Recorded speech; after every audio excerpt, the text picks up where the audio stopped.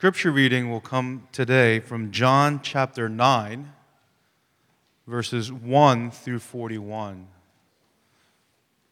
John chapter 9, 1 through 41. And we'll continue in our series in the Gospel of John. We are in the 9th chapter, and we'll be reading verses 1 through 41. Let's rise.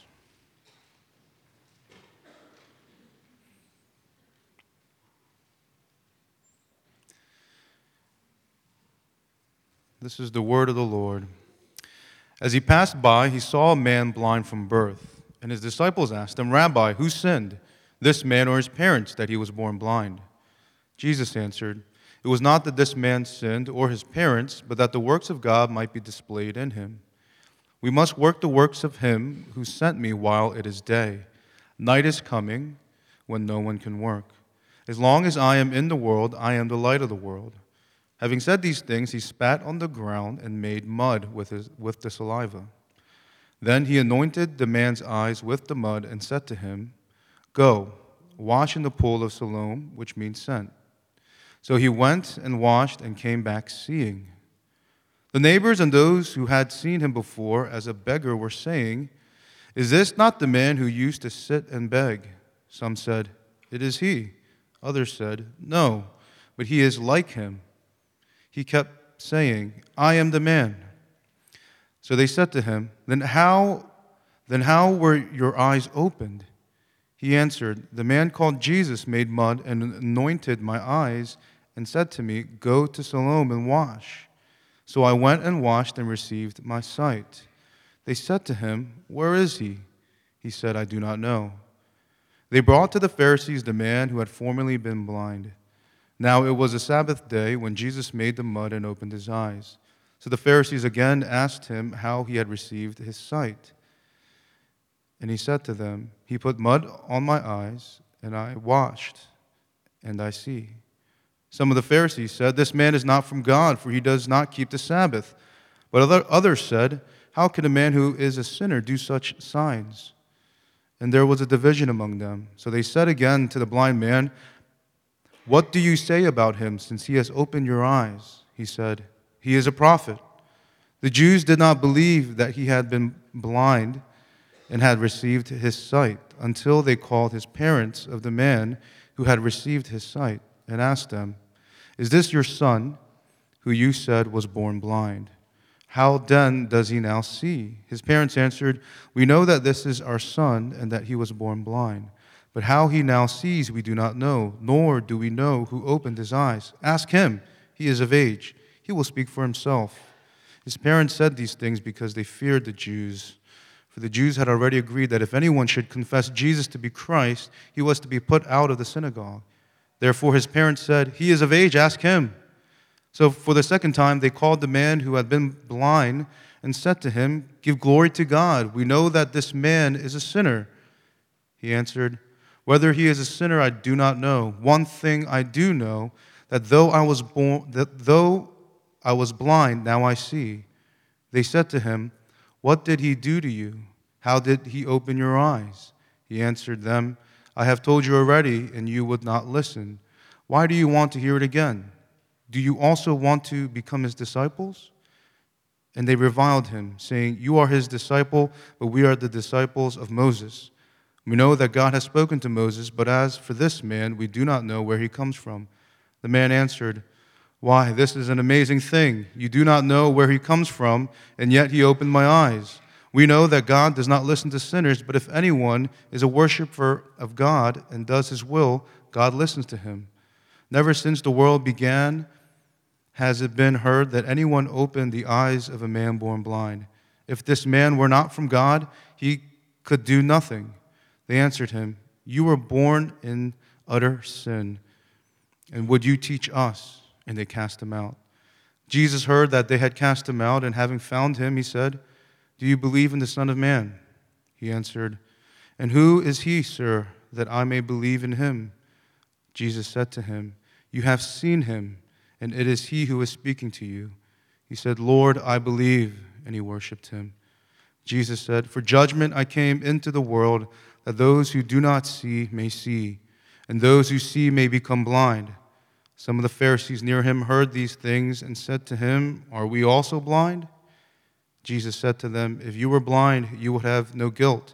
But now that you say, 'We see,' your guilt remains." This is the word of the Lord. Thanks be to God. John 9, the passage or the chapter that we've just read, is not just about Jesus performing a miracle, but John 9 is a sign.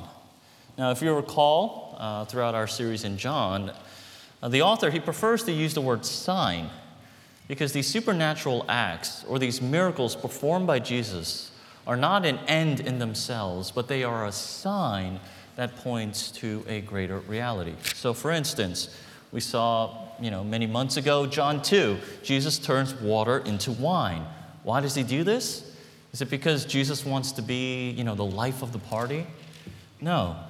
He does this as a sign to point to the fact, to point to the truth that the King of the world has come. He has come and he is bringing joy, satisfaction, and fulfillment.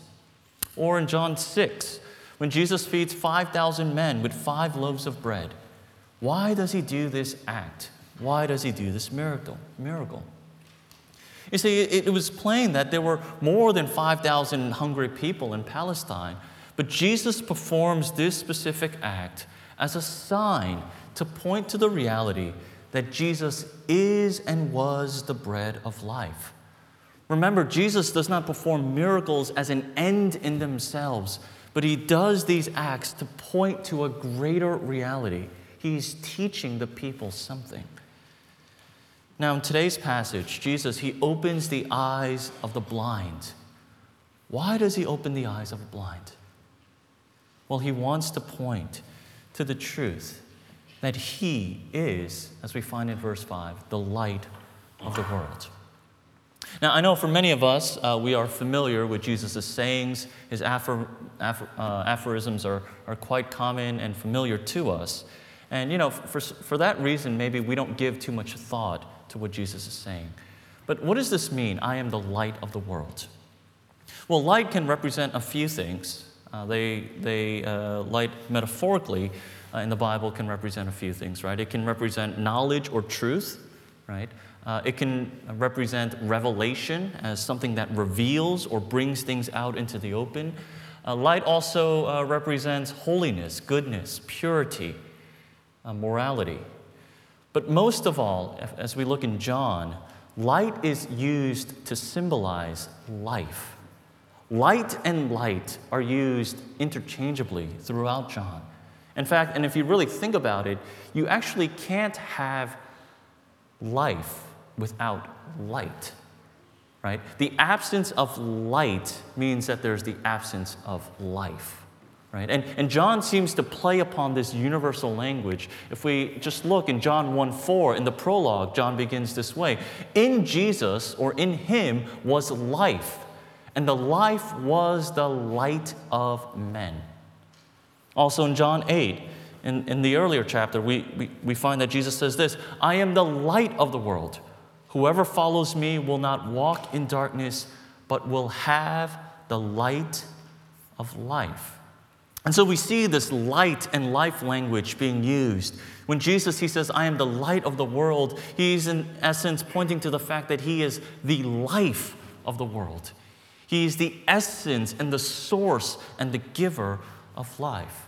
And so this miracle that Jesus performs in John 8 of opening the eyes of the blind is actually a sign pointing to the reality that this world presently is in darkness, and now Jesus comes to shed light, to give light, or to give life to us. This is why Jesus performs this miracle. Now, we find after Jesus performs this miracle, there are 3 different responses. And this morning, I just want to go through these 3 responses quickly and see how people respond to Jesus, how people respond to Jesus being the light of the world.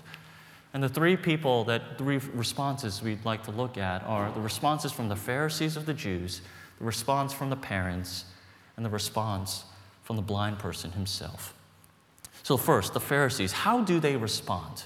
It's interesting because, John, he doesn't just talk about how Jesus performs this miracle, but he goes into, what happens afterwards, how people are responding. And it's interesting how the Pharisees are responding to this.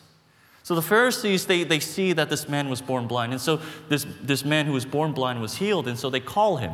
They call him and they ask him questions. What happened? Who is this man? Tell me the story. Then they call the parents. Hey, is this really your son? Was he really born blind? And then, after they question the parents, they call the man back again. And they ask him the same set of questions. What did he do? How did he open your eyes? And all along, this man, the first and the second time, he is bearing witness to the fact that Jesus opened my eyes. He's saying, Jesus opened my eyes. And the Pharisees, they can't understand. They don't get it. You see, John is making the point that the people who are actually blind, those who are really blind, is not the blind man, but it's actually the Pharisees. Right? Jesus is in front of them. He is plain. The sign is pointing clearly to the truth that Jesus is the light of the world. But because they are in darkness, because they are refusing to accept Jesus, they are the ones who are actually blind. You see, notice the irony in the conversation. These Pharisees keep saying, oh, we know this man is a sinner. We know that God spoke to Moses. We know. But the truth is, these people actually don't know. They're in ignorance. They're in darkness. They are blind. That's the difference. If you think about spiritual blindness as opposed to physical blindness, those who are physically blind, they know that they're blind. But spiritual blindness, those who are spiritually blind, don't know that they are blind. And this, friends, this church, is a real dangerous spiritual condition that the Bible talks about. The Bible talks about how we can be around Jesus. We can witness the works of Jesus. We can hear the testimonies. We can see all of these things, yet we can still fail to see Jesus. We can still be blind to Jesus. Have you ever lost something, right? And you were looking for it frantically? Something that you lose quite often, maybe your keys, or your sunglasses, your phone, or maybe your kids, right? You lost them, you can't find them, right? And it's right there in front of you, but you keep missing it. You keep missing it. Years ago, or a year ago, there was this article on the Times about finding missing keys. Apparently, it's something that we all do. We keep losing it, right? And this article actually referenced a book. It's a book called How to Find Lost Items. It's written by a man named Michael Solomon. I was going to bring the book here today, but I misplaced it. But the book lists principles.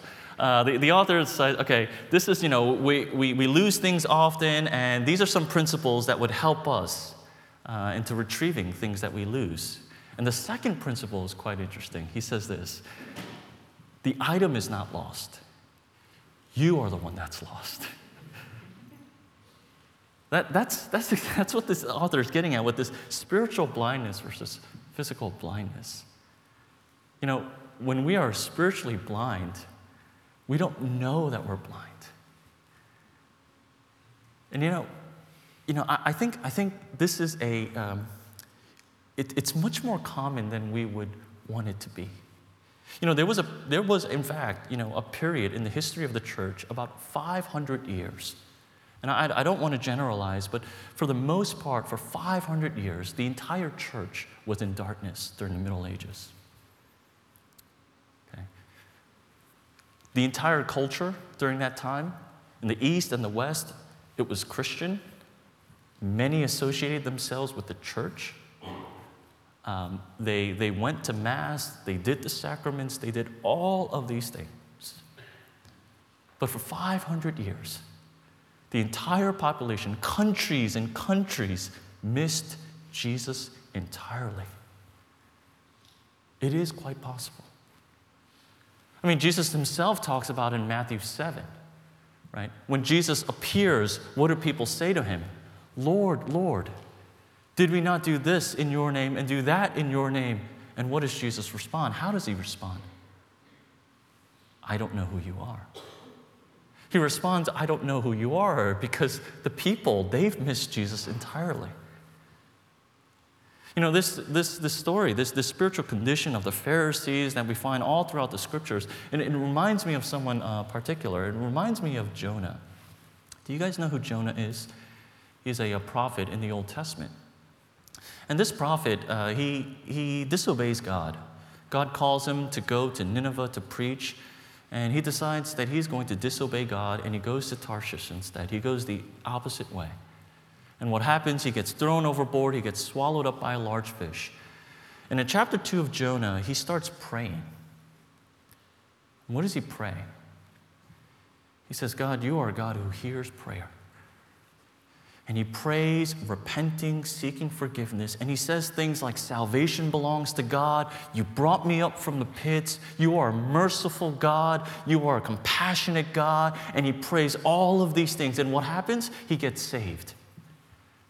And then after he gets saved, he finally obeys God. He goes to Nineveh. And the Ninevites, they repent. He preaches this message, and they respond the exact same way. And the Lord, he saves the entire city. But how does Jonah respond? He gets angry. He gets angry with God. And, the readers were left wondering, wait, what's going on here? Right? Jonah just had experienced forgiveness and the grace of God while he was in the belly of the fish. He prayed, God, you hear prayers, you are a compassionate God, and he becomes saved. But he preaches the exact same message, and when he sees the exact same thing happen, he becomes angry. It's as if Jonah was blind. It's as if he did not understand his own message.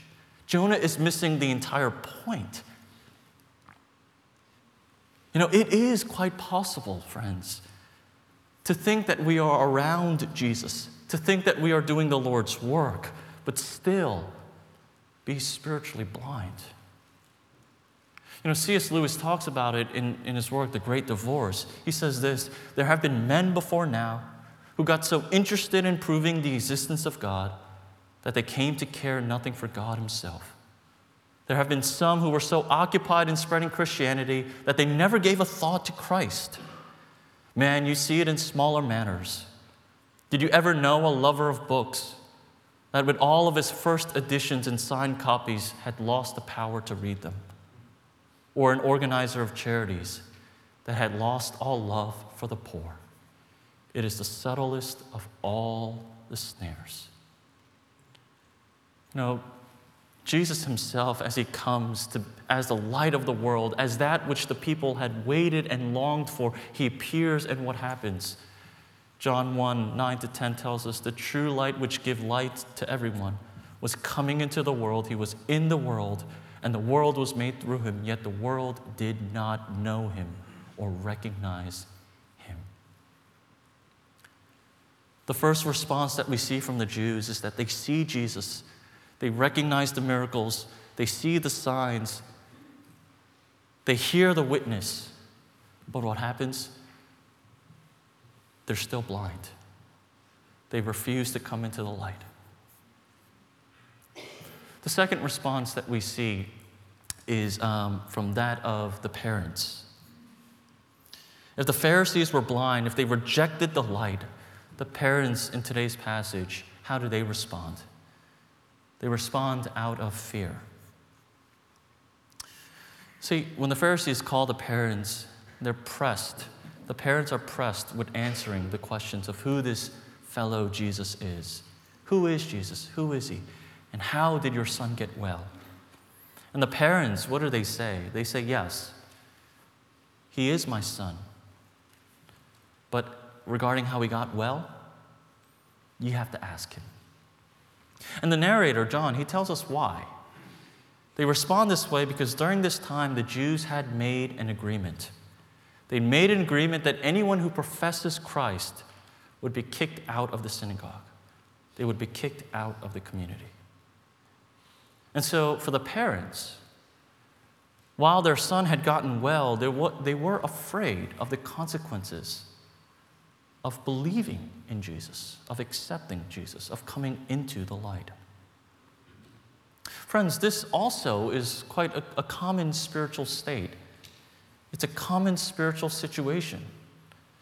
When faced with the truths of the gospel, people become afraid of what that will mean for them. If I accept Jesus as my Lord and Savior, what does that mean for my life? Personally speaking, I experienced this firsthand. At a certain point in my life, when I knew that the claims of the gospel were true, when I heard the good news, and I knew that Jesus had loved me with a powerful love, and I was moved by the good news for the first time, even though I felt it and I knew it, it took some time for me from going from there to actually making a conscious decision to following Jesus. And the ruling sentiment was fear. I was afraid. I know, of course, now it sounds silly, and it's even something that wasn't worth thinking about. But at that moment, I was afraid. And it took months for me to wrestle with. Right? I believe in Jesus, and I know that he had loved me, and this is the good news. But going from there to now saying, you know what, I'm going to follow Jesus, I was afraid because I was afraid of what it would mean for me and my family. I was afraid for what it would mean for my friends. And again, at this point, at this juncture in my life, that was a small, silly moment. But I don't think that this is something unique just to my experience. We see it here in John 9. We see it, you probably have experienced it yourself too. For those newly entering into the kingdom, there is a great sense of joy and relief in knowing Jesus. But also there is this feeling of the unknown. A slight fear. What is this going to mean for me? What will people say about me now? And of course, the joy of the gospel is to outweigh all of these fears, but unfortunately, there are still those who are driven away from Christ because of fear, because of what it would mean. C.S. Lewis, again, he in another work, in the Screwtape Letters, he talks about this. He says, what the devil does is that Satan aims to fill our minds with these contradictory pictures of the future that arises hope and fear. In other words, C.S. Lewis says, there's nothing like suspense and anxiety that blocks our mind from God. What Satan tries to do is he makes us think of the future. He makes us fear the future. And in that way, he blocks our hearts from coming to God. While God wants us to be concerned with the present, making the decision in the moment, Satan is in the business of keeping us thinking about what will happen. What will happen if I make this decision? What will happen if I decide to follow Jesus?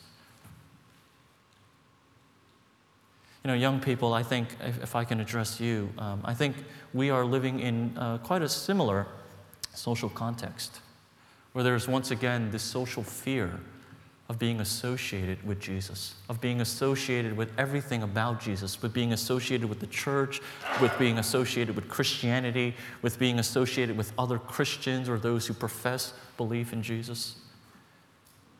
There is this fear.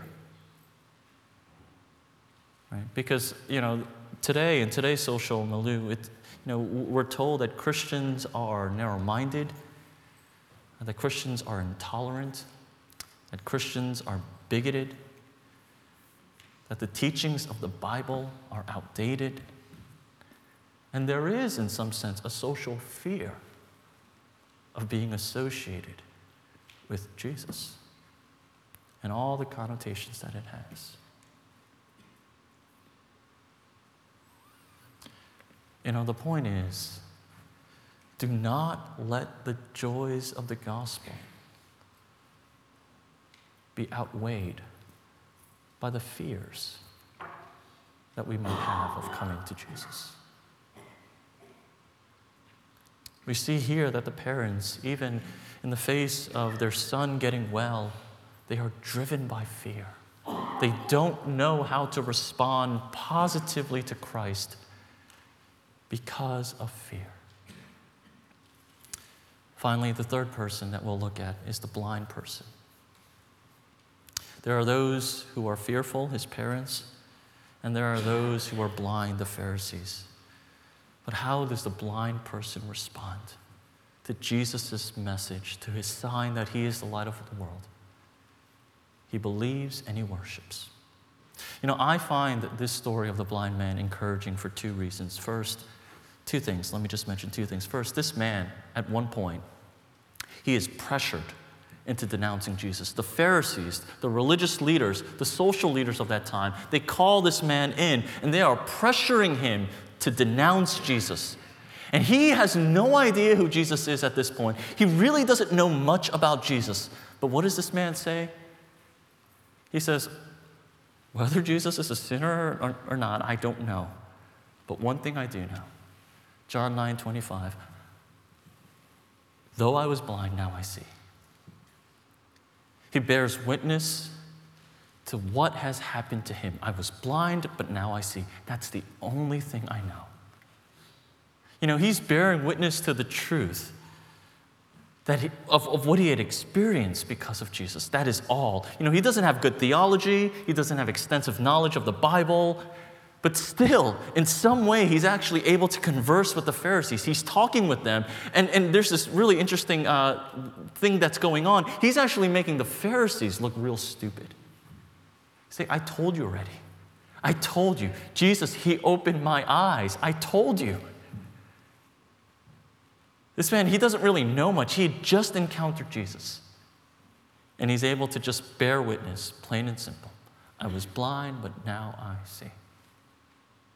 Another thing that's really encouraging about this situation is that this man, his entire life, he was born blind, right? His entire life, he was a reject. He was a social reject. He was considered a sinner, and some even considered his parents to be a sinner, right? All throughout his life, what was he? He was a beggar by the temple wall. But what happens? He gets healed. Jesus heals him. And finally now, that which had caused him to be a reject, that's gone. That disability is gone. He now can see. But what happens? Because of his belief in Jesus, he gets rejected again. But this man, for some reason, he's not swayed by any of that. He's not fazed by any of that. The only thing that his heart is on, the only thing that his mind is on was that he was once blind, but now he sees. Last night I was putting myself in this man's shoes. What would it be like? What would it be like? To be blind and be rejected your entire life, to finally get that disability removed, but because of your profession, but because of your commitment to Christ, you're rejected once again. There's this really cool parallel that's going on. If you remember, a while back we looked at John 5, right? And there's this story about the invalid, the man who was an invalid for 38 years. Do you guys remember that story? There's this really cool parallel between John 5 and John 9. Both are dealing with these disabilities that make them a reject to society, right? The invalid, as opposed to the blind man, both were healed when? On the Sabbath, right? And both create this kind of response, and it goes into this long dialogue. But what happens to these two people? The person in John 5, what does he do? When he gets well, he goes straight into the temple. And what does he do? He tells the Jews, it was Jesus who made me well. Go after him. As opposed to this man in John 9, he becomes well, and when the Pharisees question him, he says, Jesus made me well. He believes and he worships. I want for a little while to look once again at what goes on with this blind man. This blind man, he gets questioned by the Pharisees. He says, you know what, I don't know much, but I know that I was blind, but now I see. And then the Pharisees, they kick him out, they cast him out in verse 34.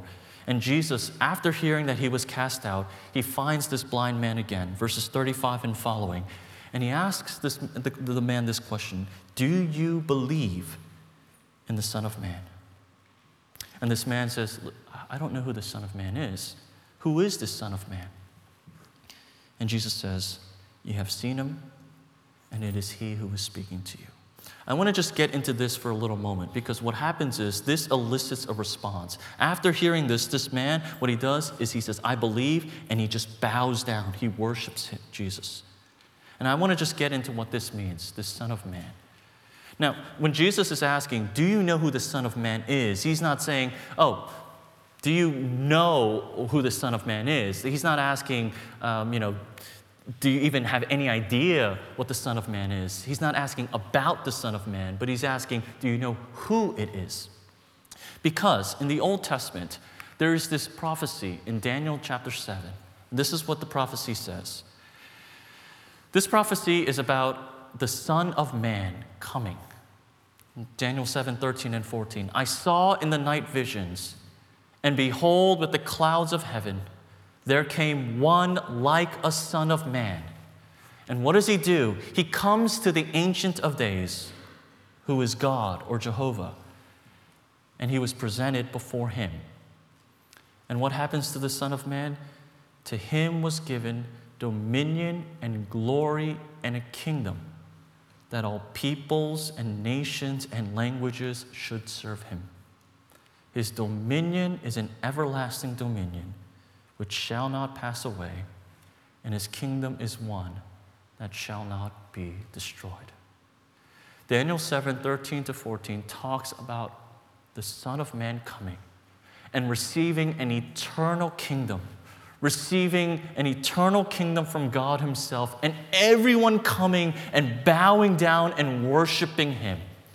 All the Jews knew this. This was the prophecy for the Messiah, for the end-time king returning. And Jesus goes to this man and he says, do you know who this Son of Man is? And the blind man says, no, who is he? Jesus says, me. And what does this blind man do? This once blind man, he responds by bowing down, by prostrating himself, and knowing that he is the Son of Man who had received an eternal kingdom. This blind man, this once blind man, was met with this situation, that the ultimate king of the world, that this Messiah, this eternal king, had come to him, an insignificant reject of society. And he had touched this man's life. And this man responds in no other way but belief and worship.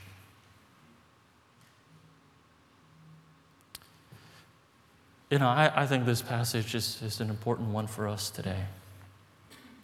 Because as I mentioned earlier, there are many fears that we deal with today. Fears of following Jesus. What would it be like to follow Jesus? What would that mean for me? Some are just still in darkness. Some are still just blind. And this passage once again reminds us not to lose focus. This man was faced with a host of new problems. He had new fears, new situation. But it seems that this man was just simply focused on this one truth. I was blind, but now I see. Friends, don't ever lose sight of this truth. that the ultimate King of the world came to insignificant people like you and I, and he saved us from our sins. Don't ever let this truth go to the peripherals. Jesus died and he rose again for you. He came to you. He heals you, he forgives you, and he sheds light upon you. Don't let the fear of man and the fear of society become bigger in your eyes than what God himself has done for you. You know, this man, as he understands who Jesus is, he realizes that this God, that this eternal God had come to him in his insignificant state. That the Son of Man, that this world had longed for and waited centuries for, had descended upon him in his lowly state. And he realizes that. And he bows down and he worships. You know, I know that whatever social fears that some of us might have, whatever associations of being Christian that we don't like,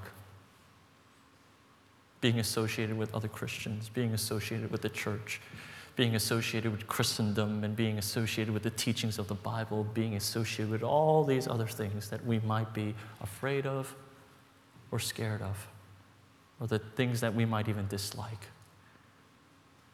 Do not let these things outweigh the fact that we were once blind, but now we see. We were once dead, but now we have life.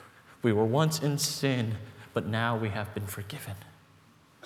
Friends, don't ever lose sight of this truth. Jesus saved us from our sins. He is the light of the world.